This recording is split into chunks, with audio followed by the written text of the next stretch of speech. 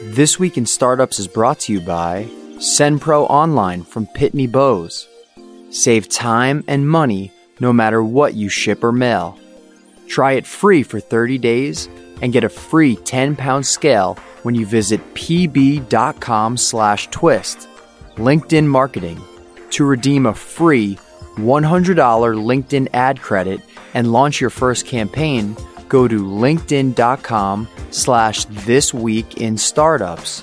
And Silicon Valley Bank, who, in partnership with Founders Pledge, has formed the COVID-19 Global Impact and Innovation Fund.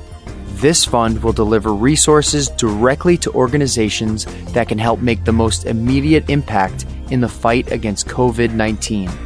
Learn more at svb.com/impact. Hey everybody, welcome to another episode of This Week in Startups. We are here in month 2, on day 56 of my shelter-in-place quarantine, and I'm losing my goddamn mind. Oof, this is not easy for me, 100% extroverted on the Myers-Briggs test. But I have found great joy in doing the podcast and continuing on, and it's really great to see how we've really mitigated against the coronavirus here in the Bay Area. And it seems like we're going to start getting to work or going back to work slowly. And I'm looking forward to that. And today we're going to have a wide-ranging discussion with long-term friend of the pod, Keith Rabois. He's obviously a general partner over at Founders Fund. Serial chief operating officer, I think, is probably what you're known for, just being a great operator and a great thinker. Welcome back to the program, Keith. Pleasure to be with you. How are you holding up under this? I'm assuming you went into shelter in place in the beginning of March like the rest of us, that second week or so, or did you go a little earlier, a little later? March 16th, so right on time, not before, not after. I'm going a little bit insane, stir crazy, even though I'm very introverted. Being deprived of human beings and any human contact is not particularly productive. I also enjoy working with founders and meeting with them in person to problem solve and consider new investments. And, remote board meetings, remote pitches is just not an adequate substitute. It's brutal, yeah. And I think I was talking to Roelof, our mutual friend who you worked with at PayPal and is now at Sequoia, and he told me he feels exhausted. Like he feels like an hour on Zoom is like 3 hours in the real world, just because you have to look at the camera, and it feels more exhausting. And after, I don't know what's the largest number of hours you've done on Zoom in a day now? That's a good question. I think it's probably I try to keep it to about 6 or so because it is so exhausting. There's so many more you have to pay so much more attention to extract information versus all the nonverbal cues that you pick up on when you're in real life with people. You do save some time, at least for broadcast of information, dissemination of information. It's fairly efficient. You don't have as much chit chat and distractions. However, for dialogue, discussion, debate, decision making among controversial alternatives, it's definitely not a substitute. And I like the interactive debate, discussion, sort of triangulation to the best possible answer.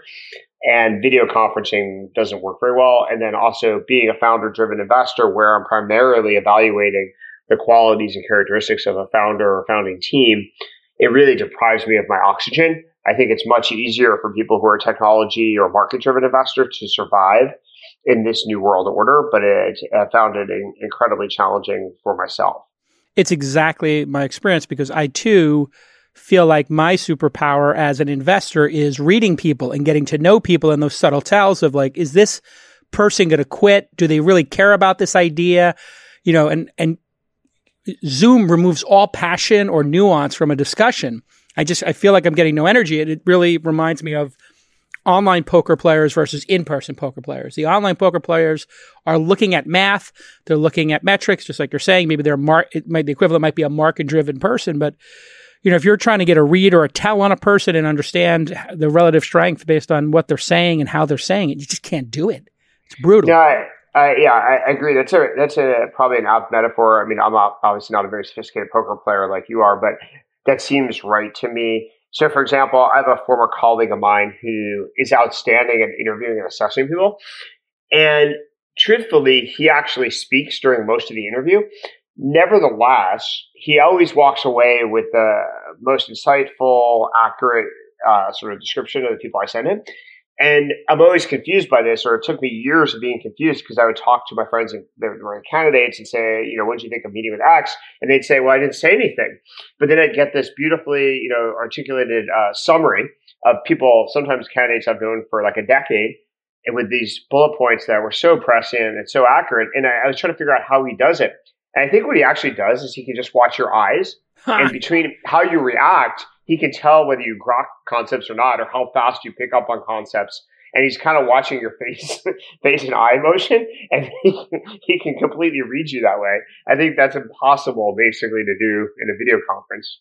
Leads me to kind of a related question. You and I think, are of a similar Gen X cohort, and we lived through a number of crises, from the 2008 financial crisis, where the stock market, people forget, the NASDAQ, I think it was around 5,000 and went down to 1,500. I mean, it was a 2/3 loss, I think much greater than 50% at the peak. That seemed like it was, going to be totally cataclysmic. And of course, we came out of that with an incredible run that we've, just finished up, a 12-year run or so, longest bull market of our lifetimes. And I think since World War II. And we lived through the dot-com bust with 9/11 after it. It's a double whammy. And people say everything's going to change. Everything's going to change. Nothing will ever be the same. And I had this flashback to 9/11 when everybody said nothing would be the same. And to 2008 when people said nothing was the same. And the dot-com. And everything became the same. So is this time a black swan of black swans? Or are we going to go back to normal?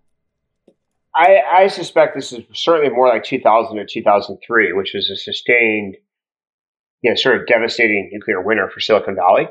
And then eventually, right around 2004 and 5, so roughly 4 to 5 years later, we emerged actually quite strong and arguably stronger.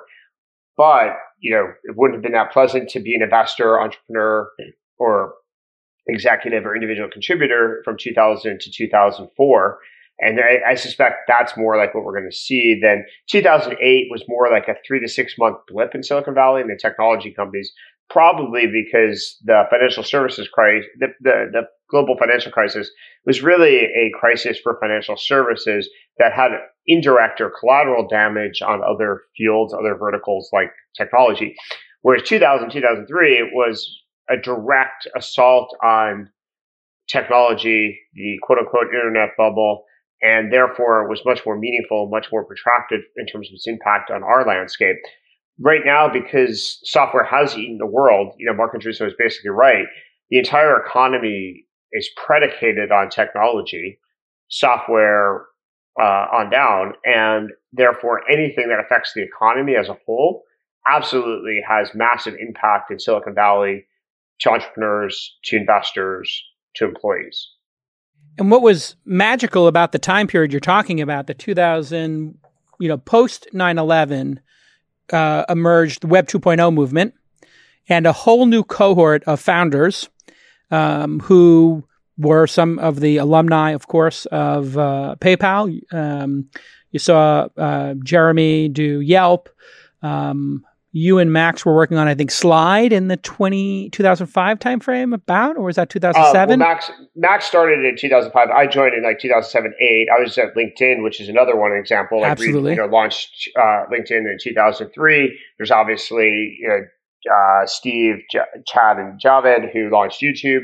The whole PayPal crowd was back to work and back in business pretty quickly, which is actually the rationale I have of why a bunch of misfits, because most of us were misfits, we weren't really connected to the establishment in Silicon Valley in any material sense, were able to move more to the middle of the ecosystem because everybody else was terrified and afraid and really believed that there wasn't going to be another generation of technology innovation, or certainly not a consumer wave of innovation. And so it was like literally refusing to write checks other than basically us. And very few people were starting companies. And so the people who were starting companies, we became a magnet for advice and for capital. And because there was another wave, in fact, probably a larger wave, it allowed us to become pretty critically important to the entire ecosystem in Silicon Valley. It's pretty hilarious too, because you define that group as a bunch of misfits, and then, in this last 5-10 years, you guys have been coronated the establishment and the old boys club, as it were. Knowing many of you, from Elon to Peter to Sachs, misfits, a great description. It's fairly accurate. You guys are a bunch of misfits, absolutely unmanageable, unable to work for other people, argumentative, chess playing maniacs. And pretty accurate. There's this famous cover story that Peter really liked and still enjoys, I think, telling stories and anecdotes about. But there's a cover story of Red Herring, which was Earth to PayPal. And this was 2001 or 2, but it basically conveyed, how crazy the rest of Silicon Valley's establishment, because Red Herring was a Silicon Valley establishment publication. It wasn't like an East Coast media pub. And it was conveying these people are crazy. They think they're building a company in post 2000. They think they're going to go public post 2000. They think this is going to be an important company. Who are these weirdos? And, from every angle, from our confidence and belief to our management style and, the way we operated the company, all of this was very heretical to traditional Silicon Valley norms. Some of this stuff has become, much more common. Some of it was actually ahead of its time and quite prescient. But in any event, the revisionist history, which is like the PayPal people, had some network, had some connections, is just simply false. The eBay group was more like the mainstream establishment, Princeton, MBAs, management consultants. And, we were the Israeli Debate Society or something. Yeah, no, South African immigrants. Yeah, yes. Just a bunch of basically all immigrants except me. All immigrants, very confrontational culture. Debate culture. It was the debate club. It was like a really good, literally the best debates I've had in my life come from my friendships with, I think, that group of people. Very independent thinkers, I think, as well, and willing to mix it up, and which is obviously a great strategy, but it's sort of like, what's the quote from Game of Thrones? Chaos is a ladder, I think is the... Yeah. I wish I was as talented and articulate at debating as I was back in 2000 to 2003. My emails, I occasionally get the chance and opportunity to read an old email thread, and then abdicate so badly. Just to keep up with that crowd required a precision of thought, insight at a whole nother level than what I've been doing for the last decade. With SendPro Online from Pitney Bowes, you can simply print postage stamps and shipping labels even when you're working remotely. Yes, for as low as $4.99. That's $4.99 a month. You'll get access to special discounts and save up to 40% off USPS Priority Mail. Plus, for being a This Week in Startups listener, you'll receive a free 30-day trial to get started and a free 10-pound scale to ensure that you never overpay, which always made me crazy. Some SendPro Online benefits include printing shipping labels and stamps, even when you're working remotely. Scheduling packaging pickups is easy, and tracking shipments from departure to arrival is seamless. And you're going to save up to 5 cents on every letter and up to 40% off USPS Priority Mail. If you don't know what Priority Mail is, it's a great deal. Starting at $4.99 a month, that's $4.99. You can also calculate the exact postage online, print right from your PC or Mac, and avoid trips to the post office. Go ahead and visit pb.com/twist to access this special offer for a free 30-day trial, plus a free 10-pound scale to get you started. That's pb.com, a really short domain name, /TWIST to experience huge savings in your shipping costs with a free trial of SendPro Online from Pitney Bowes. Let's get back to this amazing episode. Well, and I think what's interesting about this is going to be kind of a weird segue, but when you look at, here we are 20 years later, 2 decades later, everybody grows up, everybody's got a range of impressive to, outlier success in that group. And then we superimpose that upon the dialogue around coronavirus, around the once-in-a-lifetime pandemic. And there's a group of people straight down the middle, and I'll call it Silicon Valley debaters, Silicon Valley Debate Club, of people who got on coronavirus early and got on a lot of what was fundamentally going on and what possible solutions were, and that we should be even paying attention to that. And then you look at the other cohorts, the politicians, who have equally gotten it wrong left and right. I'd like to get into that with you, and try to define your politics, because it is a little hard to pin down. I think all of ours are hard to define now. And then on the other side, you have the media, which in its wokeness and hatred of Trump seems to have lost any ability to really consider any position that isn't anti-Trump. So then you're left with this group of people who are down the middle, whether it's you or Sachs talking about masks, or Balaji, who we had on the podcast 2 weeks ago.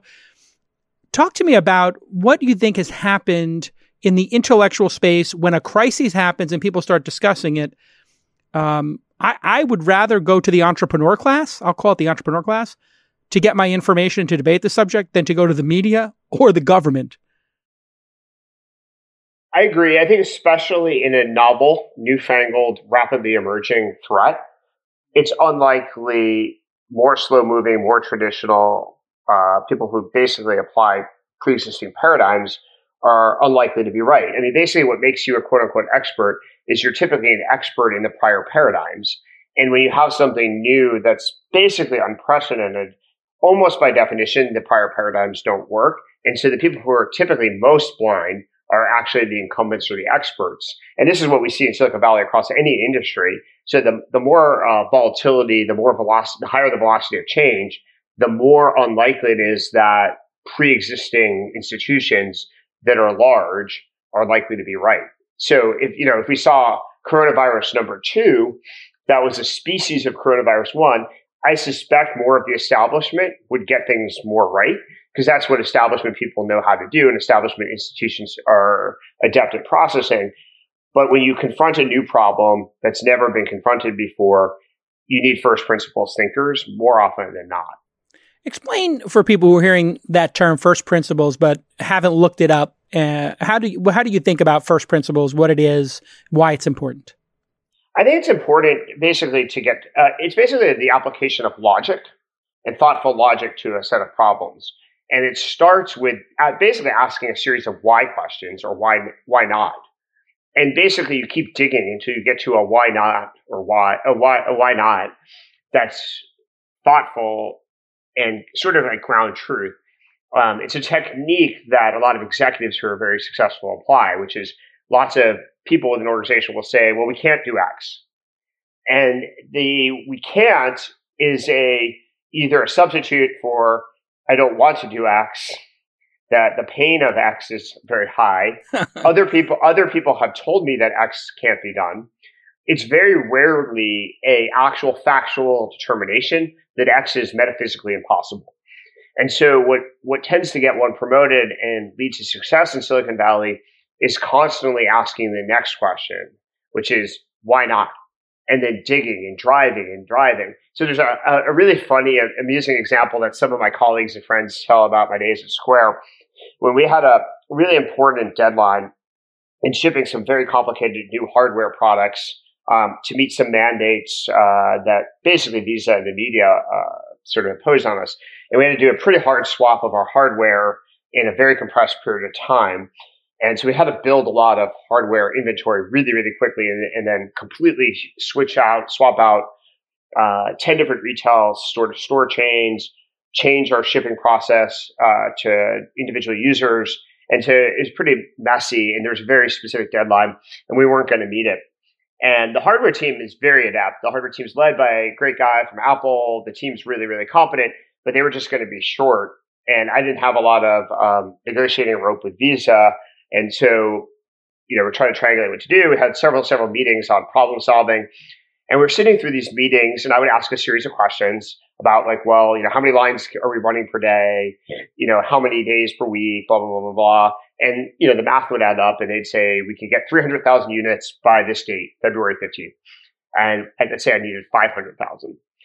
And so constantly run into questions, I'd constantly be probing for arguably hours on end.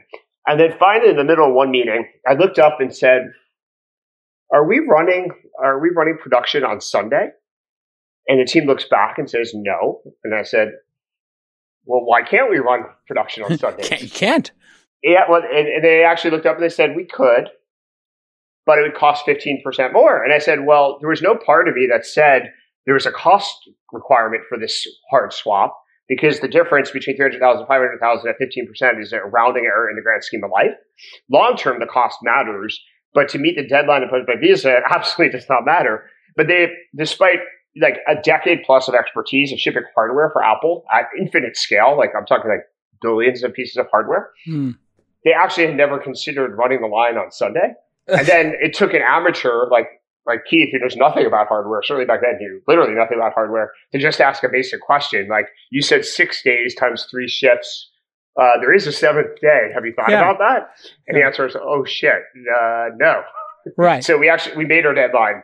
We started working on Sundays. So Fresh Eyes on a Problem is one of the great investment theses. Is that the plural of theses? One of the great theses I've had, which is, hey, a person who has not been in the taxi cab business might have a fresh approach to this. And a person who is not a meditation expert might be better to run a meditation app than somebody who spent 30 years in an ashram meditating. Like, they might not have the sacred cows to say, oh, no, it can only be done this way. Oh, you cannot do it that way. I totally concur. I almost never, both as an angel for 13 years or now as a professional investor for 7, have funded somebody with domain expertise. I believe people with domain expertise basically learn like what you can't do, not what you could do. Even when I do diligence, I very rarely will consult with experts in quotes. And if I do, I ask a species of the same questions we just went through, which is explain to me why this can't work. I don't want to hear anything else. Like, I literally don't want to ask them questions about whether they think it would work or what the probabilities are. I want them to explain with a simple factual statement what is actually blocking it from working. And occasionally a good expert will highlight something that's a very specific, very narrow, intractable problem. But if they don't have an answer like that, then I'm going to invest. Yeah, it's almost as if in what we do, looking for outlier results, the incumbents and the super knowledgeable people believing in the idea means it would have existed already. Whereas, and it can't possibly be breakout. If it's already existed and it's already in their wheelhouse, then it's not necessary. It reminds me, you have of your pinned tweet, which is like something to the effect of, hey, listen, if you want to find a great industry to go after, find one with a low NPS score and just verticalize it and make it better. Unpack that tweet for us. Yeah, okay, let's start. First thing, I'll kind of give you a PayPal anecdote. At PayPal, we had 254 people in the Bay Area and then another set in Nebraska. But of the 254 people in the Bay Area, only 3 had any degree of financial services background. So to me, that's about the proper ratio. So 1%. Three of 254. One was our general counsel, which made some sense. Yeah. Landmines. So same rough ratio, by the way, at Square. If you included me as someone who had some financial services expertise, which is definitely debatable, you probably in the first 300 people had, again, like 2 people. So I think that's a good dynamic. So that's kind of, my philosophy. On the tweet, I realized that a lot of the best investments that I'd made had some common characteristics. Square certainly this would apply to, which is find a very fragmented industry that has typically extremely poor customer satisfaction, whether you use NPS or proxy for it, and then figure out how to improve the experience by creating an end-to-end solution, roughly verticalize it. And that's a great formula if you can figure out how to do that. And so I sort of described the key components in a tweet when I was actually on vacation a few years ago, and realized that it actually applied to many, many businesses that I'd had indirect sort of success with as either an executive or an investor, but without a clarifying overarching theory. And then I try to distill it all together. So now, for the last 2 or 3 years, I've applied it more proactively and sort of filter things that way. I don't need to tell you the world is changing and that businesses are being forced to adapt in many different ways. It's uncertain times, but we're going to get through this, and you need to make sure your marketing gets results right now. You need to have that tight so you can keep your business vibrant during these challenging times, and LinkedIn can help you reach people who are looking for opportunities to help their business. With over 62 million decision makers on LinkedIn, you're able to connect with the right business leaders. 71% of people use information on LinkedIn to inform their business decisions. I can't believe this is not 100. I use it all the time to make business decisions. And with LinkedIn ads, you can make sure your messages are getting through to these decision makers. LinkedIn marketing can help you build campaigns using objective-based advertising. That means you can customize the campaign experience based on the actions you want your customers to take. So an example of that might be for Angel.University, which I'm trying to get people to come to learn how to be angel investors. I might want them to watch a video of the Angel podcast. I might want people to fill out a form to learn more, or I might just want people to visit the website and then retarget them over and over again. You have all these different goals, and you can do that objective-based advertising with LinkedIn marketing. They have great targeting tools that will help you focus the objective-based advertising down to the job title. So in this case, I could take somebody who is an investor already, an angel investor in their title, and then I can say to that person, I want to generate a lead. You can also do it by company name, location, and more. Maybe I'm doing Angel University in the Northeast corridor. I want to hit Boston, New York, and DC. You get the idea. LinkedIn ads can help with all these types of businesses, and you'll get the marketing results you need. Today, here is a ridiculously generous call to action. Oh my Lord. See how LinkedIn can help you with a free Hyundai. That's right, $100, a bean from your boy Jay Cal and the team at LinkedIn. $100 in LinkedIn ad credits for your first campaign. Visit linkedin.com/thisweekinstartups. No spaces, no dashes. That's right, linkedin.com. You got that domain. You know that one. It's in your history. I just want you to add /thisweekinstartups. One word, linkedin.com/thisweekinstartups. Okay, thanks again, LinkedIn, for supporting the podcast. It's almost like if you had the customer support information on a company and customers were extremely dissatisfied and complaining constantly, boy, what a great industry to go after.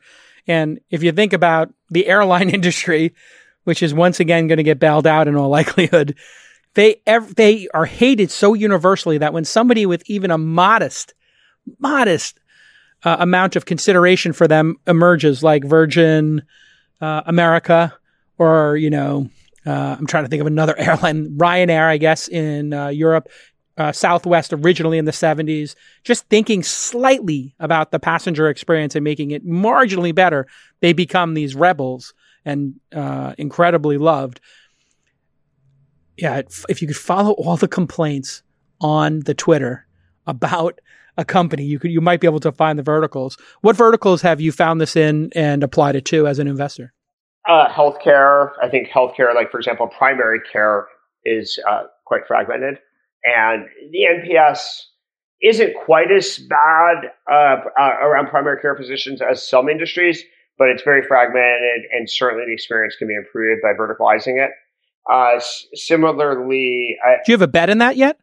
Yeah, I think Forward Health would qualify. Yeah. So Forward is basically creating an end-to-end experience where we invest in technology, innovation across the board to create a better version of the healthcare system where we're responsible for everything, surprising and delighting the customer, basically. So you feel like when you go to a Forward location, you feel more like you're going to Starbucks or a sauna, high-end retreat, than sitting in, an old doctor's office and getting exposed to germs like left and right and waiting a half hour for your physician. But we actually use innovative technology to improve the experience for our customers as well. So I think there's many, as I said, this was kind of a revisionist theory that I had applied with hindsight to a lot of my best investments and realized that there was common denominators versus like a prescriptive formula. And then only in the last 2 to 3 years have I actually applied it prospectively. It's so funny. I just did a tweet the other day, or no, I did it in my private Slack channel. And I said, what is something you subscribe to that is not Netflix, Spotify, and Obvious, Apple Music, that you are absolutely in love with and cannot live without? And one of them was Forward.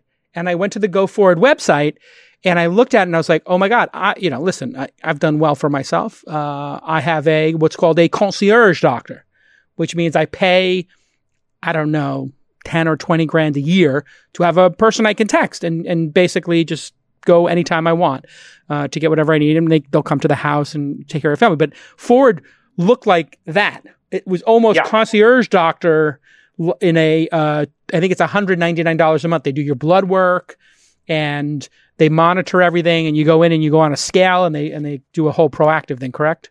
That's kind of the value prop? It's basically like scaling a concierge level quality service, but it's now $150 a month. And unlike most concierge doctors, or perhaps any, we actually invest in technical innovation. So the average concierge doctor is a very proficient doctor. I've had one since 2003 as well, but he doesn't really know how to invest in technology.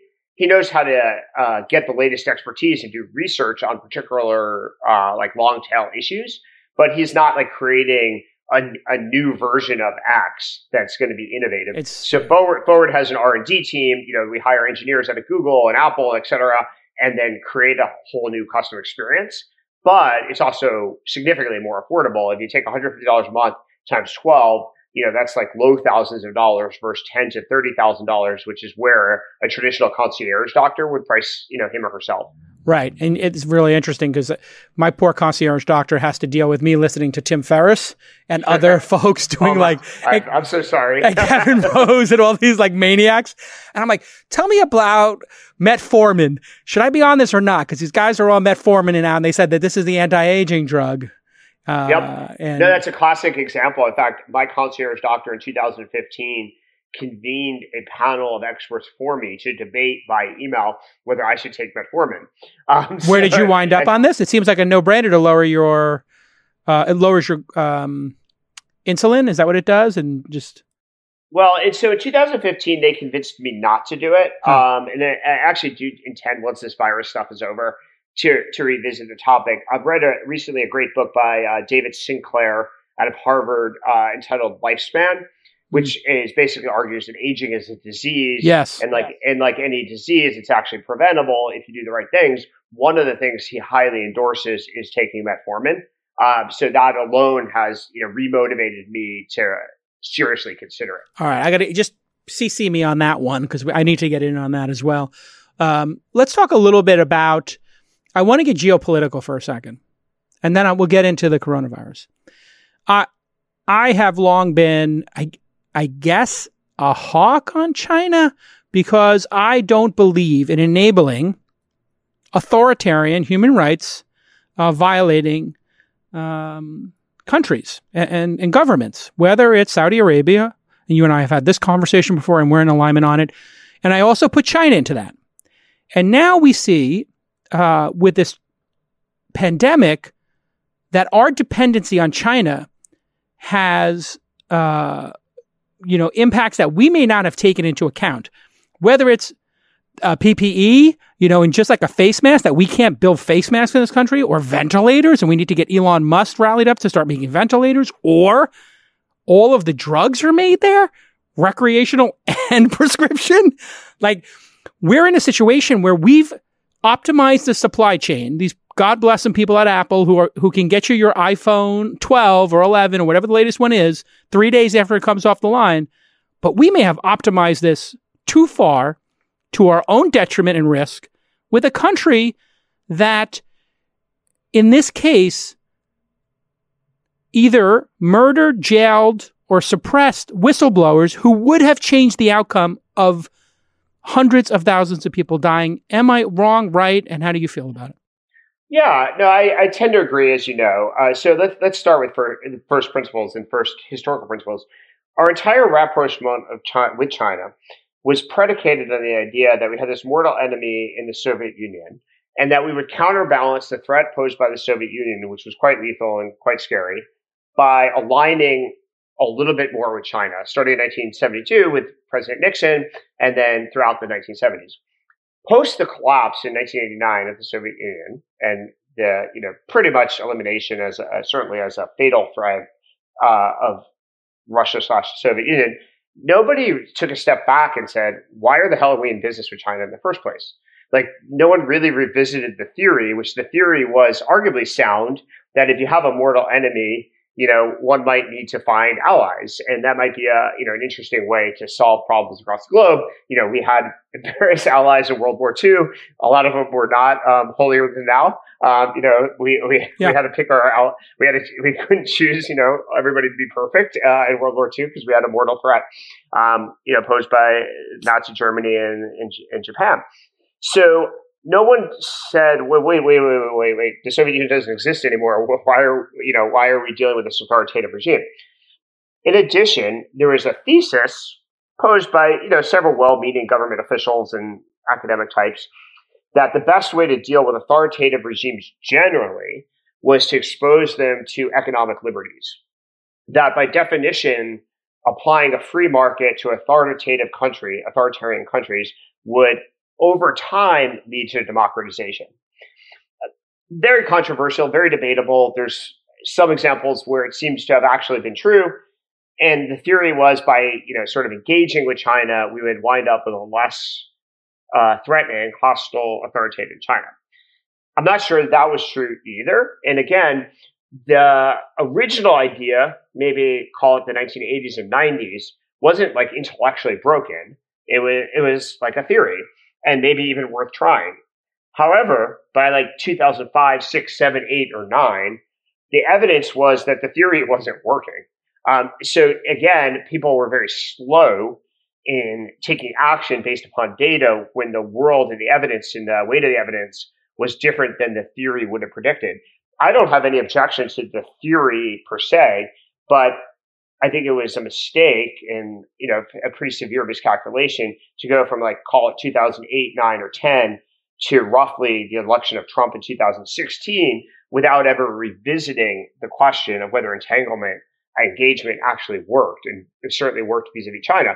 To his credit, as you know, I'm not the biggest proponent of Trump, but I'm willing to give him credit for the few things that he does very well. One was, even as early as the campaign, was emphasizing the threat posed by China.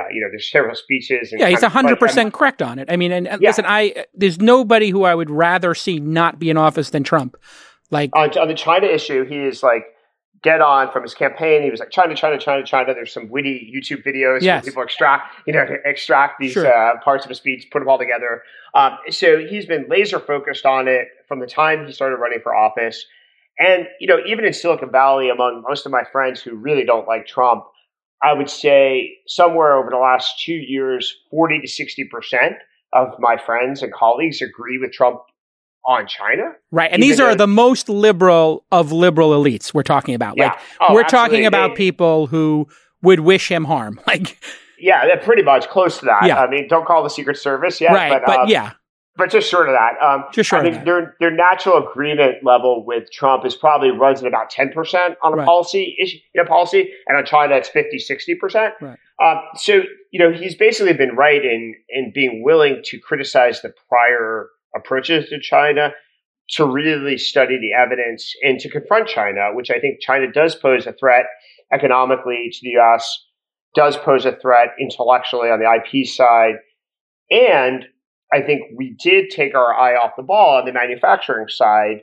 There is a theory of libertarian economics called comparative advantage, which is mostly right, that philosophically and from an economic efficiency standpoint, you want countries to develop expertise in some products and services, and you want them to do as much of the production in those products and services where they have a comparative advantage on a cost structure basis. However, that does create economic efficiency for everybody in the planet. Sure. We design the iPhone here and they put it together there, right? That would be the perfect example. Exactly. Very strong argument, very intellectually powerful. However, it doesn't layer into account a strategic dimension, which as an example, we kind of went through this debate ourselves with the dependence on foreign oil in the 1970s. So oil also has the same characteristics. In theory, it should be produced in the place that can produce it, with the greatest deposits and produce and extract it from the land at the lowest possible cost at scale. However, in the 1970s, due to a variety of geopolitical factors, many people in the United States came to the conclusion that we did not want to be, quote unquote, dependent on foreign oil. And so we invested a lot in, other techniques to create a strategic petroleum reserve in the U.S., to innovate around the process of extracting oil, think fracking. And actually we wound up, 30 years later to be like the largest exporter of oil. Yeah. Mission accomplished. Yeah. And, in fact, nobody in the Middle East has any leverage on us anymore. But that was a conscious decision from a geopolitical standpoint to invest in things that might not have been economically efficient. So now let's talk about manufacturing, particularly around the drugs. That's become, a recognition that almost nobody was paying attention to. Like, what fraction of prescription drugs are manufactured in China? Well, it turns out every version of penicillin, the more modern versions, we do not have the capacity to create antibiotics in the United States at the moment. That's obviously not a great situation, let alone, the PPEs and the ventilators, which have specific, kind of triage use. But we've basically not been paying attention to vulnerabilities that we've created by using economic efficiency writ large. And I think another point that you made in passing, which is worth highlighting explicitly, is a lot of the recreational drug problems we have in the United States almost surely emanate from China. Yeah, fentanyl is made there. Yeah. It's actually, I believe, made in Wuhan, and then they ship it to Mexico. Yeah, no, absolutely. So the entire opioid crisis in the United States is to some extent the responsibility of China. 70% of all of it is manufactured in China with the government's consent. Yeah, well, nothing in China gets done without the government's consent. Let's be clear. Yeah. They've got their thumb on the scale. So if we just pause on this for a second, and then we're going to seem like superhawks now. But if we were to take the death toll in the last 2 years from coronavirus and opioids and attribute them on a percentage to their origin, which I think some people feel is xenophobic, but the origin is the origin. If you're making the fentanyl, that's the origin of it. And if this disease came out of Wuhan, and specifically out of a lab in Wuhan, and you suppressed it, you're guilty of the two things that, outside of suicide, might be two of the top 5 killers in the United States right now? Absolutely. So let's be very specific on the fentanyl. This is not a drug that can be manufactured under the radar. It requires very sophisticated industrial equipment. So first of all, nothing goes on in China without the knowledge and awareness of the CCP. And approval, because if they're aware of it and they don't like it, you're in jail. So, as we've seen in many, many cases. However, this is not something you just do in your garage. There are some kinds of drugs. Not meth labs. This is not that. No. This is high quality, high production, very expensive equipment. And so one way or the other, someone has to account for this. I think this is so fundamentally destructive to the U.S. and such obviously the fault and responsibility of the Chinese government. And no one has really held them accountable for this. Then, of course, you have the coronavirus, which is debatable about exactly how it originated. Although I think it is quite interesting and arresting that China suppressed every piece of information designed to get to the origin of the virus. Now, if you're a normal human being and there's this new virus that's killing lots of people, you would sort of want to figure out, how did this start? How do we prevent it from happening again? So what does China do? It basically jails, murders, or expels anybody who's interested in doing research, whether scientific research or journalistic research, on the origins of the virus. Clearly, there's something to hide that they're hiding and masking. Yes. I personally believe it's probably more they're hiding and masking negligence or gross negligence or reckless disregard for human life than a conscious strategy. But anytime the government expels all the journalists, bans scientific research, and jails people who are trying to whistleblow, it's not because the government has nothing better to do. As we navigate unprecedented times, Silicon Valley Bank believes that collective action is the best way to overcome the challenges we're all up against. This is why Silicon Valley Bank, in partnership with Founders Pledge, has formed the COVID-19 Global Impact and Innovation Fund.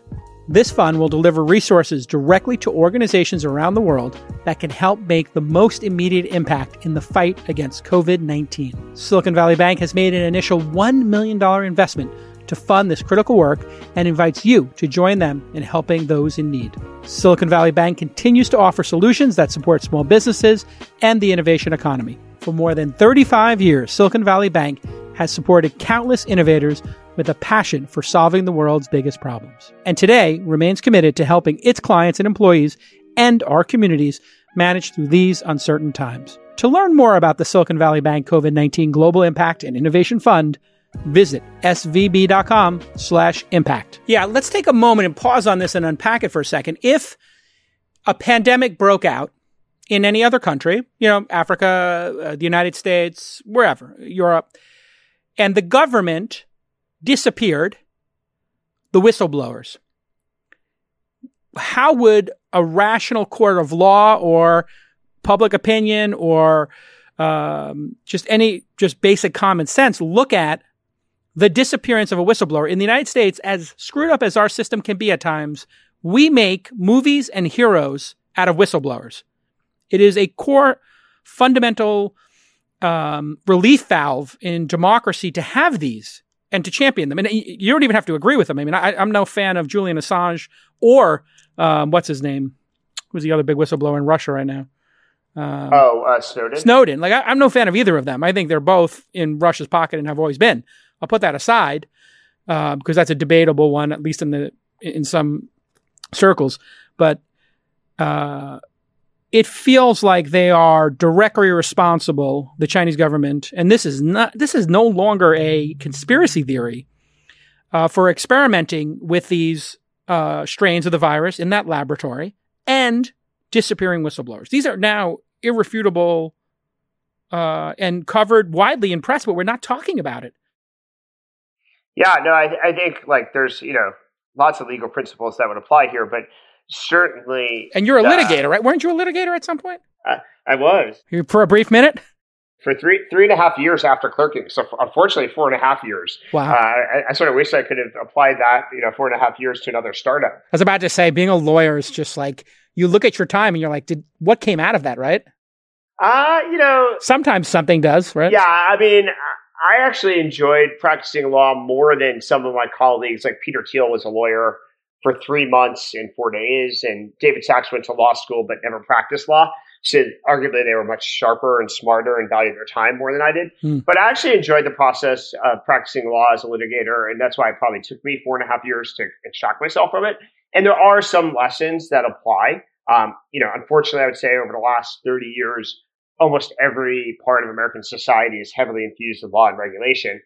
And being relatively adept at asking questions about law and regulation can be helpful both as an entrepreneur and executive and investor. It's not by accident that many of my best investments have derived from fields that are heavily regulated. Think financial services, housing, healthcare, IP.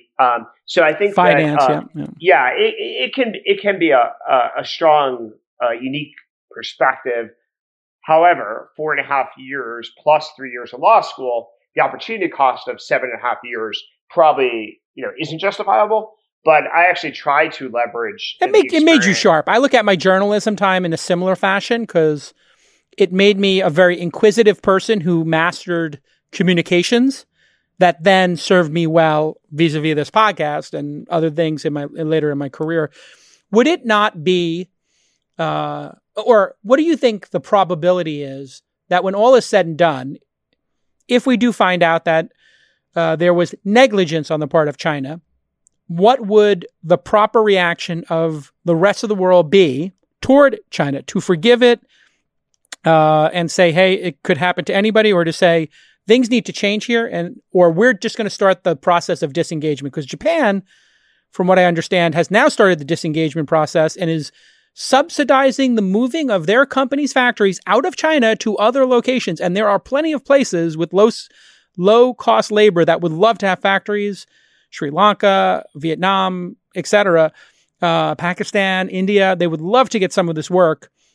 Should disengagement now be the new approach to China? Is the slow untangling of this engagement? And is that dangerous because it could send them further into the wrong direction? I believe that that's exactly what we're going to see is disengagement. Japan is not a, let's call it reckless country. They're pretty conservative in their geopolitical actions over the last 50 years. 100%. India is also going to do the same thing. I think the United States is going to be actually a bipartisan initiative to rebuild manufacturing in the U.S., at least for national things that are perceived to be relevant to national security. I think people have been moaning the lack of consensus and bipartisan cooperation. ironically enough, one of the areas where you're going to see, jointly sponsored legislation in both the House and the Senate is going to be around rebuilding our manufacturing capabilities in the United States as a function of not wanting to be derivative and dependent upon China. So I think it's actually going to be one of the rare bipartisan cooperation, sort of instant. Which would be wonderful if we could unite under that concept of, America, and it's not xenophobic, it's we need to have some security for our citizens that if things go poorly, we can sustain ourselves. And by the way, we have the southern neighbor who we've had a wonderful relationship for a long time, who also likes to build things. Why are we not deepening that relationship and building factories there, which are a hop skip from Texas? No, I think we will, and we'll also use some automation. One of our competitive strengths is doing some manufacturing. Not all manufacturing can be done yet by robotics, but we'll definitely use that, and that may allow the economics to be not as severe as what they might otherwise be if we solely manufactured in the U.S. But I think there's going to be, certainly if Trump wins re-election, this is going to be a major priority for the United States. I think Biden, is guilty of really being quite favorable to China over his career. Trump rolled out a new ad that I think is going to be the arc of the general election campaign, where he's going to call, nickname Biden Beijing Biden. Wow. That'll stick. I think that is going to be the primary debate if it's Trump versus Biden. Is Biden's been so wrong for 40 years on foreign policy, and particularly on the question of China. And as China becomes the top level concern that many Americans have, the Beijing Biden is going to be a real problem for the Democratic candidate. Now, it depends on who he selects as the VP. There's some VP candidates that are actually pretty hostile to China themselves. And actually have a pretty good track record of criticizing China where appropriate. Yeah. And there's some that are, much down the middle of Beijing Biden. Yeah. So for example, neither of these two senators do I like, but Elizabeth Warren's actually been pretty critical of China. Yeah. And has put out some pretty strong statements about China and Hong Kong and various issues. Whereas Kamala Harris is a Beijing Biden groupie. Yeah. She's very friendly to China, doesn't say anything wrong with China, et cetera. It's amazing to be the people who don't see on the left, who don't see anything wrong with a country that has 1 million people in jail because of their religion, and will pick up somebody in Hong Kong who has a bookstore and re-educate them for 3 years, and will put somebody in a gulag for selling a VPN. And this is the left. They have totally sold out their entire position on human rights. The left is so hypocritical on China, on human rights issues. I think the Hong Kong, it became manifest to many Americans in some of the Hong Kong debates last year, with the NBA and, how the NBA acted. I think it really clarified that there's right and wrong in the world, and China certainly isn't on the right side for many, many people, where it had been a bit obtuse, a little bit abstract. For example, I find one of the most unfortunate moral acts by the United States in my lifetime anyway was the 1979 agreement not to recognize Taiwan. So we basically took a democratic government and made them the black sheep of the international community to appease China. Yeah. And very few people have been willing to revisit that until the Hong Kong protests emerged and until China started cracking down. There's now a lot more attention to this issue. I think what we're going to do, fortunately, someone gave me this spark of a great idea recently on Twitter, which seems to have some legs, which is, I think, admitting Taiwan into the World Health Organization. Oh, it's a no-brainer. It's a no-brainer. Yeah, the brilliance of that strategically is so great, and the momentum behind it is going to be almost unstoppable, and it's going to drive the Chinese leadership absolutely insane. Here's the thing about the Chinese leadership. They can't stop that. Whereas the UN and various other world bodies, they would absolutely be able to stop. The WHO is such a brilliant idea, and I actually got it from a more left-leaning journalist. No, I saw it trending on Twitter, and it's such a brilliant idea. And if you think about that moment with Hong Kong and the protests there, Daryl Morey, who is, I believe, the greatest GM in the league, I mean, you're talking about somebody who's assembled superstar after superstar, gets thrown under the bus by the NBA for simply tweeting that he supports the rights of the protesters. An American is ostracized for defending freedom of assembly. It's unconscionable. It's insane. It's like, this is the problem with the entanglement strategy and the Beijing-Biden problem is Americans were told that if we allowed American companies to generate profits in China, that the Chinese regime would liberalize. We would have influence. We would have influence. Yeah, we'd have influence, and therefore they would eventually become less authoritarian. But that's just not true. And in fact, you could argue they turned it around so that the companies in the U.S. that are derivative on U.S. profits, think like Hollywood and the NBA, particularly the entertainment sector, are actually more likely to be held hostage to the Chinese leadership than to the American government.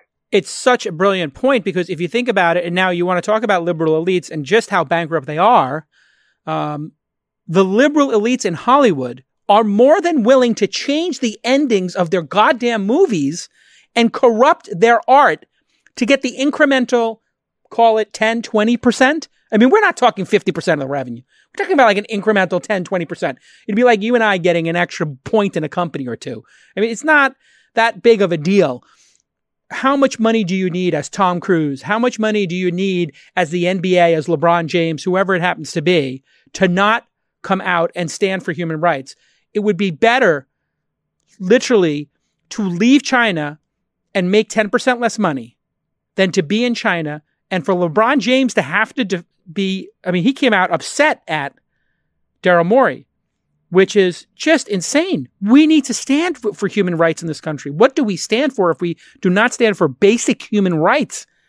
And this engagement has now flipped on us to now entanglement's one word, but being held hostage is the other word. Yeah, no, I mean, there's someone else pointed out and observed that you look at all the Hollywood movies, created over the last 40 years, it's almost impossible to find a Chinese villain. Whereas like the canonical villain is like a Russian, mobster, yes, Russian, oligarch, Russian somebody. And that's the function. And that's the result of the Chinese market being lucrative, Chinese ownership of some of these companies. They basically used it, to basically edit scripts. Right. Why on earth would we allow TikTok in this country if we're not allowed to have Twitter, Snapchat, and Facebook in China? Yeah, no, I think that's going to become also an area for bipartisan cooperation. There's going to be a quid pro quo requirement that, censorship works. We don't believe in censorship. The United States should not be involved in censoring Chinese companies. I actually believe China should be allowed to express itself and disseminate its propaganda here. However, if they're going to bar content from the United States to be disseminated in China, we should have somewhat of a reciprocal policy. 100%. But I do believe, I'm not somebody who believes that Twitter should be censoring Chinese government viewpoints on Twitter, for example. However, definitely Chinese companies, if they want to compete in the U.S., the similar or comparable companies must be allowed to share information in China. It makes no sense to censor the Chinese government on Twitter or YouTube. We want to see exactly how they're doing their propaganda. We want to put a spotlight on it. Better. I mean, you probably saw that meme where they were making fun of us for not putting on masks. And they're like, yep, we told you to put on masks. Like, it feels like this war, when it does go down, is going to be a meme war on Twitter. Yeah. No, I mean, and many wars have been, propaganda battles before. This isn't completely unprecedented. Like in the 1970s, we created Radio Free Europe to broadcast into the Eastern Bloc. Yeah, Berlin. Yeah, and it worked. It was very effective. So, there's always some degree of propaganda framing ideological battles that go into a cold or hot war. So I wouldn't be surprised if that happens here. But I don't believe that the U.S. government or the tech companies should say, just because you're owned or driven by Chinese leadership, that you shouldn't have a voice in the United States. But I do think that, therefore, at the same time, American enterprises need to be able to express other viewpoints in China. Otherwise, we're kind of distorting the marketplace of ideas. 100%. We need to think about this relationship deeply. Let's talk about startups.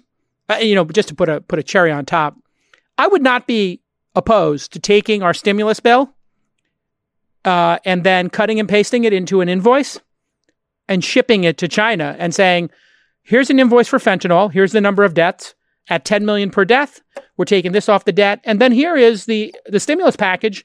If you guys did, in fact, suppress this disease and the people who are the whistleblowers, we're going to expect a little bit of a credit here on the debt.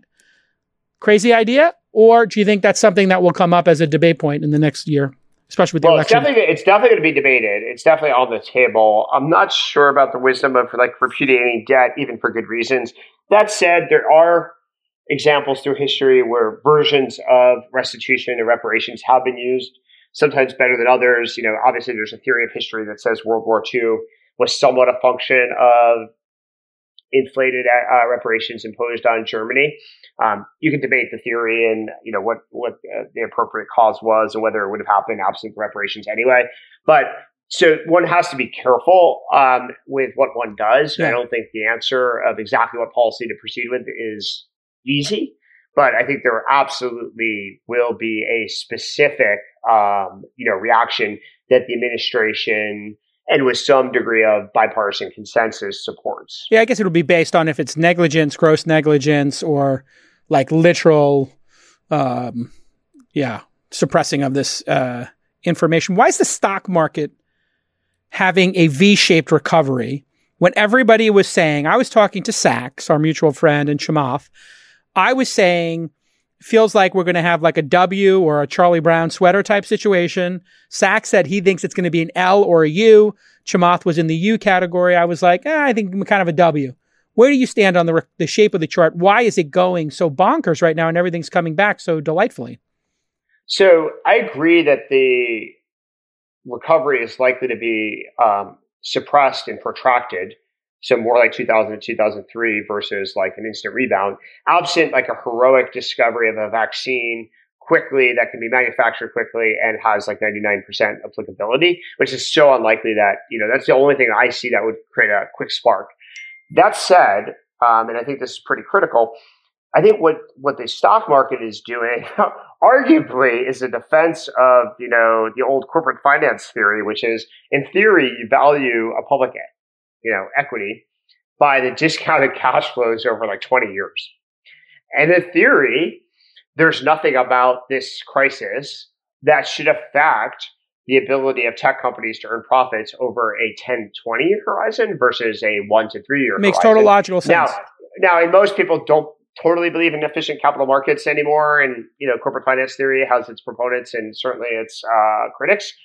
But to some extent, you could look at the evidence and say, if anything, maybe there is a step function acceleration in the adoption of technology and digital transformation of various industries. Think, telemedicine as an example. And that we've moved, Mike Moritz had a good quote about maybe accelerated, X years into the future as a function of, a crisis.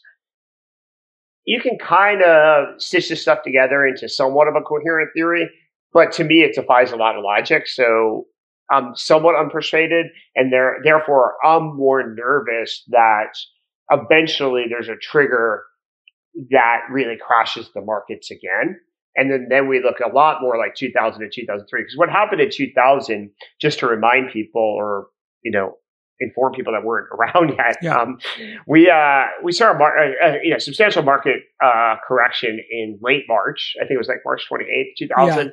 But then June. There was a second drop in June. That was really the stake to the heart of the technology, NASDAQ window. And it wasn't until the second drop that everybody agreed that this was a completely new world. Right. And so I think we may see, another significant market correction, even if right now everything looks great. I mean, I was looking at, some stock prices today, and some people were hitting 9-month and 12-month highs, which makes no sense. Yeah, that's a little strange. It feels a little strange, and it's got to be perplexing when you look at your own portfolio. And I don't know if you're having this experience. 3 or 4 founders call you, and they're doing layoffs, furloughs, and they're curled up in a ball, and they need a hug. And then you got another group call you and say, we've had our 3 best months ever under coronavirus and pandemic, and I feel really guilty about it, and I don't want anybody to know, but we're hiring. Are you having the same thing in your portfolio? Well, across a wide portfolio, obviously we have over 100 companies in the Founders Fund portfolio, and we see everything from complete collapse, like 80% to 90% of revenues completely evaporated overnight, basically starting March 16th, to some acceleration in some companies, and then somewhere it's basically in the short term neutral, like you can't see any metrics change it, any empirical changes. Which I would assume is the SaaS businesses, right? Like it's not like people are racing to cancel their Slack or something. In the short term, I think it would take longer for the churn to materialize. But we have a lot of companies. I tend to like to fund companies that invest in technology, in tools and services for micro merchants and SMBs. They're clearly impacted, relatively severely, at least in the short term. So across the portfolio, we've seen everything. I'd say there's a clear weight, though, towards the negative side in the short term. Got it. It's not 50-50. The distribution tails are very, very different. There's a couple of outlier companies where arguably this has accelerated their growth and opportunity. Most, it's a much more fundamental challenge. And even in some of the positive demand shock companies, they have their own set of challenges that are actually potentially just as fatal. So I'd say it's very, very rare to see something like a DoorDash where this is an unequivocally positive development for DoorDash. There's not that many of the DoorDashes in the March and April timeframe. I know you were an angel in Lyft, I believe. Lyft at $6-7 billion, which you kind of dipped down to, and now it's had a nice little rebound. Why has Lyft not been purchased by Amazon or Google or something like this at this depressed valuation? Wouldn't that be like the ultimate takeout candidate, or to merge with a DoorDash or Grubhub? I think there's more nuance there than most people realize, and this applies to Uber as well. If you think about two reasons why there's much more nuance. The delivery of food peaks at certain times of day, and some of those peaks, particularly the dinner time, peaks during the week at the same time people travel. Right. So you don't have excess supply in a normal world. Bummer. I think there are some weekend times where there's some differences between food delivery windows and peak travel times. But during the week, the dinner hour is rush hour commute. And so you don't really unlock logistical deliveries. And you slow people down too, right? So the deliveries take twice as long. So I think that's one. Secondly, in the driver pool, whether they're DoorDash dashers or drivers, there's some people who will equally happy providing either service. And it's just a question of which company treats them better, pays them better, et cetera. Very normal considerations. There's some people who strongly prefer, though, to be sitting in their car and not have to get out. And there are some people who strongly prefer not to have customer contact. I mean, customers are a pain in the ass. People can be jerks. People can be drunk. You got to talk to people, right? Yeah. So I think there's somewhat of a bimodal distribution in who wants to drive, like an Uber or Lyft, and who wants to deliver, food. So it's not quite as simple as just acquiring to get the logistical capacity. Will we see big M&A coming out of this? It seems like such an opportunity. I mean, I know Apple is just brain dead when it comes to deploying capital intelligently, but Zuckerberg has been incredible. Microsoft has been incredible. Google has been incredible historically with M&A. Why would those companies not be stepping up to the plate right now and trying to grab some of these assets? Do we think we'll have an M&A renaissance in the next year, or just people too scared to make big bets? I think people are scared and terrified to make big bets, particularly like the logistics companies, because companies that are not acclimated to running I think of bits and atoms, like there's companies that are all software, it's bits, and it's very different management challenge, different type of employee pools than people who have bits and atoms, where you have real people in the real world that require supervision. So Amazon, has been a company for a long time that's through warehouses had to run a lot of normal people. Yeah. Apple, when they got into retail, had to learn how to do that, but they actually kind of run the business very separately in retail versus Apple. Google has never really been a bits and atoms company, and every time they try, they fail miserably. I think Facebook would suffer the same set of challenges. Zillow, when they tried to compete with Opendoor, has had massive challenges in going from a bits, advertising-based business to having lots of people at scale in the real world. And, Opendoor is just dominating. So Amazon has that opportunity. Imagine if Amazon bought Airbnb out of this. What an amazing brand combination. It's not the craziest idea. Amazon can certainly afford it. There's several key executives at Airbnb that are longtime Amazon veterans. And so there's probably some, trust there. But I don't think Airbnb really wants to sell, which is, you really can only buy what's for sale in some ways. I think, but did Airbnb make a mistake not going public last year, not doing the direct listing, waiting too long, being too scared to go public was the criticism I heard? Do you think they were scared to go public? I won't comment specifically on Airbnb as a meaningful shareholder. But I will say globally, the Keith view of the world is very similar to the Bill Gurley view of the world. And for 20 years, I've been advocating companies should go public as early as humanly possible, period. Why? End of story. Why? Well, let me walk you through. And in fact, I have a chapter for those who really want to dig into this. And Eli Gill wrote a great book called The High Growth Handbook. There's one chapter in the book that is basically my views expressed at length. So someone who's seriously considering going public should read the chapter versus like this 30-second description. 30-second description is every reason not to go public is an excuse. There is no good reason not to go public. So, for example, let's start with like the most commonly broadcast excuse. Oh, it's difficult to innovate. Well, when I always start with people in Silicon Valley, when they say that, I say, okay, give me your list of the top 5 or 6 most innovative companies in the world. Inevitably, the list is Amazon, Tesla, maybe Google, maybe Apple, Facebook, etc. Literally all, other than SpaceX, that ever get on the list are large cap, market cap, publicly traded companies. Nobody ever names a company that isn't named SpaceX that's private, ever. Like I interview hundreds of people, talk to them, they get the list. There's never a private company on the list except SpaceX. So it's obviously possible to be innovative while being a public company. Secondly, being public is a binary process. Once you're out the door, the market will fluctuate and your market cap may fluctuate, but you're permanently able to tap into the advantages of being a public company, which include access to capital in different ways, debt and equity under different scenarios that a private company wouldn't have access to, degrees of flexibility around M&A. It's very difficult for a private company to engage in M&A because it's like, what am I worth? What's my stock worth versus yours? Yeah, how overpriced is my valuation versus yours, right? And where am I in the stack versus the last round of investors? Yeah, it wasn't by accident, for example, that when eBay finally acquired PayPal back in 2002, we'd gone through 2 years. This is publicly chronicled. We'd gone through like 2 years of acquisition talks with eBay, and it never landed anywhere. The only time it had a shot of actually working was after PayPal went public. And there was a fair market value stamped on us. So they could no longer debate at least, what we were worth. The only question then was what's the premium, the acquisition premium. Yeah, and that's always 30%, right? I mean, it's always 30%. It was less in our case, but fundamentally there's a band around what the acquisition premium should be. It's a lot tighter than what the hell are you worth. So I think that the other excuse you hear is, employee morale, will fluctuate based upon the stock price. And I think, first of all, that's just a management weakness. If your employee morale is completely derivative on your stock price, someone's not doing a good job explaining the vision, communicating the vision, the priorities, et cetera. But more importantly, as an executive, I liked being able to look at our stock price and kind of understand where morale might be that's floating. like saying an NBA team would do better if we didn't have a score for the game. And every game was a everybody be rec happier, game. Everybody be happier if nobody won or lost. Performance would go up. It's like, performance goes up when there's winners and losers.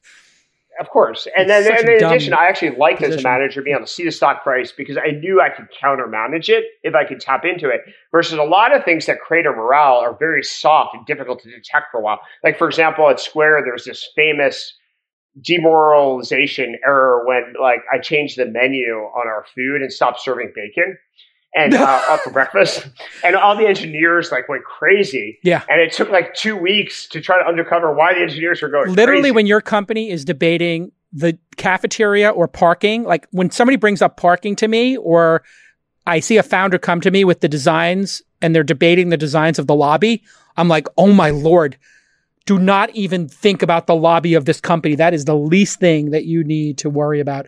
What do you think the outcome of a 20 or 30 million unemployment, 20 or 30 million people being unemployed, unemployment being in that 15 to 20% range over the next year will be for specifically startups and people running mom and pop businesses? What is the impact of those people being pulled out of the consumption pool and or working class?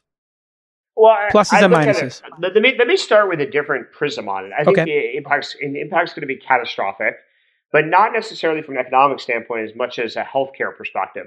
So the reason why is I think the evidence has been clear for 50 years that people's psychological happiness is derived from having meaningful work. 100%. That is not even up for debate. It's proven. Yeah, well, but some people forget this all the time. And they're like, if we just give people money, they'll be happy. I'm like, absolutely not. People's sense of worth is derivative from constructing things in the real world and providing goods and services. And being affiliated with those people building as well. If we just look at Maslow, the affiliation and the joy of being part of something. There's so much evidence that, like, for example, when people retire, you can do these A/B studies. People die earlier. They commit suicide. They start drinking. Yeah, so many catastrophic consequences. There's a study I tweeted today out of Australia that Australia, which went into lockdown and has had pretty good, or a moderate version of lockdown, has had pretty good success in reducing, the spread of the virus. Suicides are actually up 50% in Australia. Of course. It's like what happens if you isolate human beings and tell them to sit at home by themselves. They're going to have all kinds of health issues, from suicide to depression to diabetes, because they're sitting on their sofa. There's so many bad things. Opioid abuse. Like if you're feeling all that pain from losing your job, you're going to want to turn it off. So alcohol is going to go through the roof, right? So the problem is like a conversion funnel. We're like measuring the top of the funnel, which is the easiest to measure short-term deaths, hospitalizations associated with the virus. All of these are very long-term, other than suicide. Actually, one of the reasons why it popped in the study was suicide tends to happen faster, right? Versus depression, diabetes, and all that stuff. It takes heart disease. All it takes longer time. But we're going to have catastrophic problems because of what we're doing to human beings. And so we need to put people back to work. We need to allow people to engage with their friends and their family, to join associations and group, as you said. It provides joy. Playing soccer, whether it's playing soccer with people creates joy. Exercising with people creates joy for some. But people are social animals. And there's studies about, like, if you don't have, a certain number of friends, you tend to have more healthcare issues. You tend to die earlier. All of this research is well established, yet all of the healthcare and policy professionals are forgetting it every day. It's so weird. And the whole dialogue is around, it seems like the people who work behind keyboards at the New York Times are more, and you probably saw my little debate with the social media critic there, who now has blocked me, but she was very quick to point out, how dumb poor people were to want to go back to work. And I said to her, I was like, said the person making six figures writing about memes from the New York Times. Like, oh, it's crazy. Like, so here's how I framed it on Twitter. And I've yet to see who's the single most prominent advocate for keeping the economy locked down, who has lost their job or had their income cut by 50%. Name a single person who's trying to keep the society closed and commerce closed, who literally has suffered personally. Yeah, you're not going to find it. And this is the crazy thing about, where we are today with media collapsing. And they're so clueless as to how they're perceived that they could literally, whether it's Hollywood or the New York Times, there's such a lack of empathy for everybody who lives between those two pinpoints on the map, who has to go to work in order to put food on the goddamn table. And you're sitting there writing about Snapchat memes for $100,000 a year. And you're calling these people dumb because they want to go back to work doing salt of the earth labor. It's insane. It's almost deranged. Obviously, the person deleted the tweet because they got so much blowback. But we've lost the script, I think, on the impact of this. I said, is it possible that suicides and overdoses could exceed, and I like to form things in the form of a question on Twitter because it allows a little more discussion. Is it possible? Yeah. And it's a little bit of like a trolling technique as well. But is it possible that those two things could exceed it? And the immediate response from the liberal elites was, that's impossible. And then I said, well, if we're looking at 150,000 deaths, it seems completely conceivable to me that you could have 150,000 ODs, obesity deaths, smoking deaths, and suicide deaths from that. That actually seems in the range. It could be 50, it could be 100.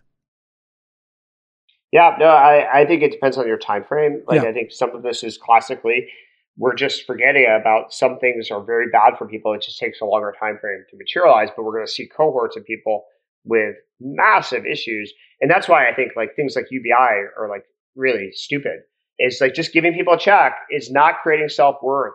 It's not creating that part of the joining of a movement and accomplishing things. that is fundamental to human happiness and has been for centuries. It's very weird when I understand the intellectual curiosity of UBI. And I understand wanting to study it. So I don't blame Sam Altman and some of these folks. Even Elon is like, maybe that's something we should look into. Fine with looking into it. But man, an idle mind, whenever you see 20% of young males in a society have that kind of free time, it leads to riots in the street. Whether it's in Greece or the Middle East, it leads to, or France. Like you had the protesters running writ large. I mean, France did UBI 20 years ago. It didn't work. And like, this is not like some novel new idea that's never been tested. Humans need meaning in their life, and meaning comes from creating things. And yes, the creation process is linked to economic subsistence. But if you just provide one without the other, you're actually worse off. Yes, literally scooping ice cream. If we did have a UBI situation, having those people, I said, if you want to have UBI, why don't you just triple the number of teachers in society and increase the number of years that school's available to people? Because then you get a double impact. People don't go into the workforce for another 4 years because you get more years of education, and you've tripled the number of teachers. You created more jobs, and those are some of the most fulfilling jobs in the world. As we wrap here, tell me, what is your most positive outlook on the world going forward when you are sitting there at home losing your mind like I am and many others? What hope do you have for the future that keeps you positive? Let's end this on a positive note. I do think there are some positive developments, and there always are. Anytime there's volatility and flux in the ecosystem in the world, there's opportunities for innovation. Because basically inertia, gravity is not your friend as an entrepreneur. So typically when there's platform changes or cultural changes, it's easier to break through with new ideas. So for example, I'll give you a tangible one, homeschooling. So I've been a long-time proponent of homeschooling. I think the evidence about outcomes, both social and academic, is unequivocally positive. Homeschoolers will outperform virtually any school in America. And it's been a steady growth. Homeschooling has grown considerably over the last 20 years to 4 million Americans, I think, last year were homeschooled. So a pretty considerable audience. But this new world order is unlocking the opportunity 100%. for homeschooling on steroids. Because people are realizing that basically a lot of schooling is fancy babysitting. It's babysitting. And the reason why we don't have innovation and next generation entrepreneurs and cutting edge scientists and breakthrough, Nobel Prize winning people is our schools are regressing to the middle of the bell curve. They're not teaching excellence like we did post Sputnik. And I think the homeschooling movement will allow us to create more thoughtful, more original, more brilliant thinkers and allow parents to have more control, which is also a good thing. So I'm excited about that as an example. As I said, I've been looking for a company to fund for 2 to 3 years publicly on Twitter. I have one, Dexter. You got to check it out. I actually did find one before the virus, but I think now you can see the world coming together in a way that's going to be very good for everybody. So I think that's the key, is to find the opportunities where you can improve. Telemedicine, same thing. For sure. Telemedicine had been growing, a pretty good clip. There's some publicly traded companies that have done fairly well. However, the ability to conveniently get a diagnosis for, call it 30 to 50% of conditions, as opposed to taking time off work, commuting across the city, absolutely, sitting in a waiting room for a doctor, more efficient for everybody. To other sick patients. Yeah. So like, for example, I saw public data that Cleveland Clinic went from roughly 3,000 video calls a day to 64,000. The ratio at Stanford Stanford Hospital went from about 1,500 a day to about 70-something thousand a day. So this is a permanent transformation, and that's amazing. Good. Amazing. It's going to be good for access. It's going to be good for cost, and it's going to be good for customer convenience. Yeah. All right. On that note, Keith Rabois is making his quarterly visit to This Week in Startups. So you can mark your calendars 90 days from today. We have sent an invite calendar to you, Keith. Let's just do it every 100 days. That sounds great. I hope I can do the next one. I hope I can do the next one in person. That would be fan-frickin-tastic. I cannot wait to go to a Warriors game and go have some fucking ramen. I cannot take it anymore. I'm losing my goddamn mind. Keith Rabois, everybody, follow him on Twitter, Rabois. He's investing and just one of the great thinkers and agendaless participants in this podcast. That's what I'm always looking for, is the person who comes on here is intellectually honest and not trying to sell something. And that's actually something you can do too. Go to thisweekinstartups.com/Slack and join the conversation there. Thanks again, Keith. Stay safe. Okay, brother? Pleasure. Thank you. All right. We'll talk soon. Cheers. Bye.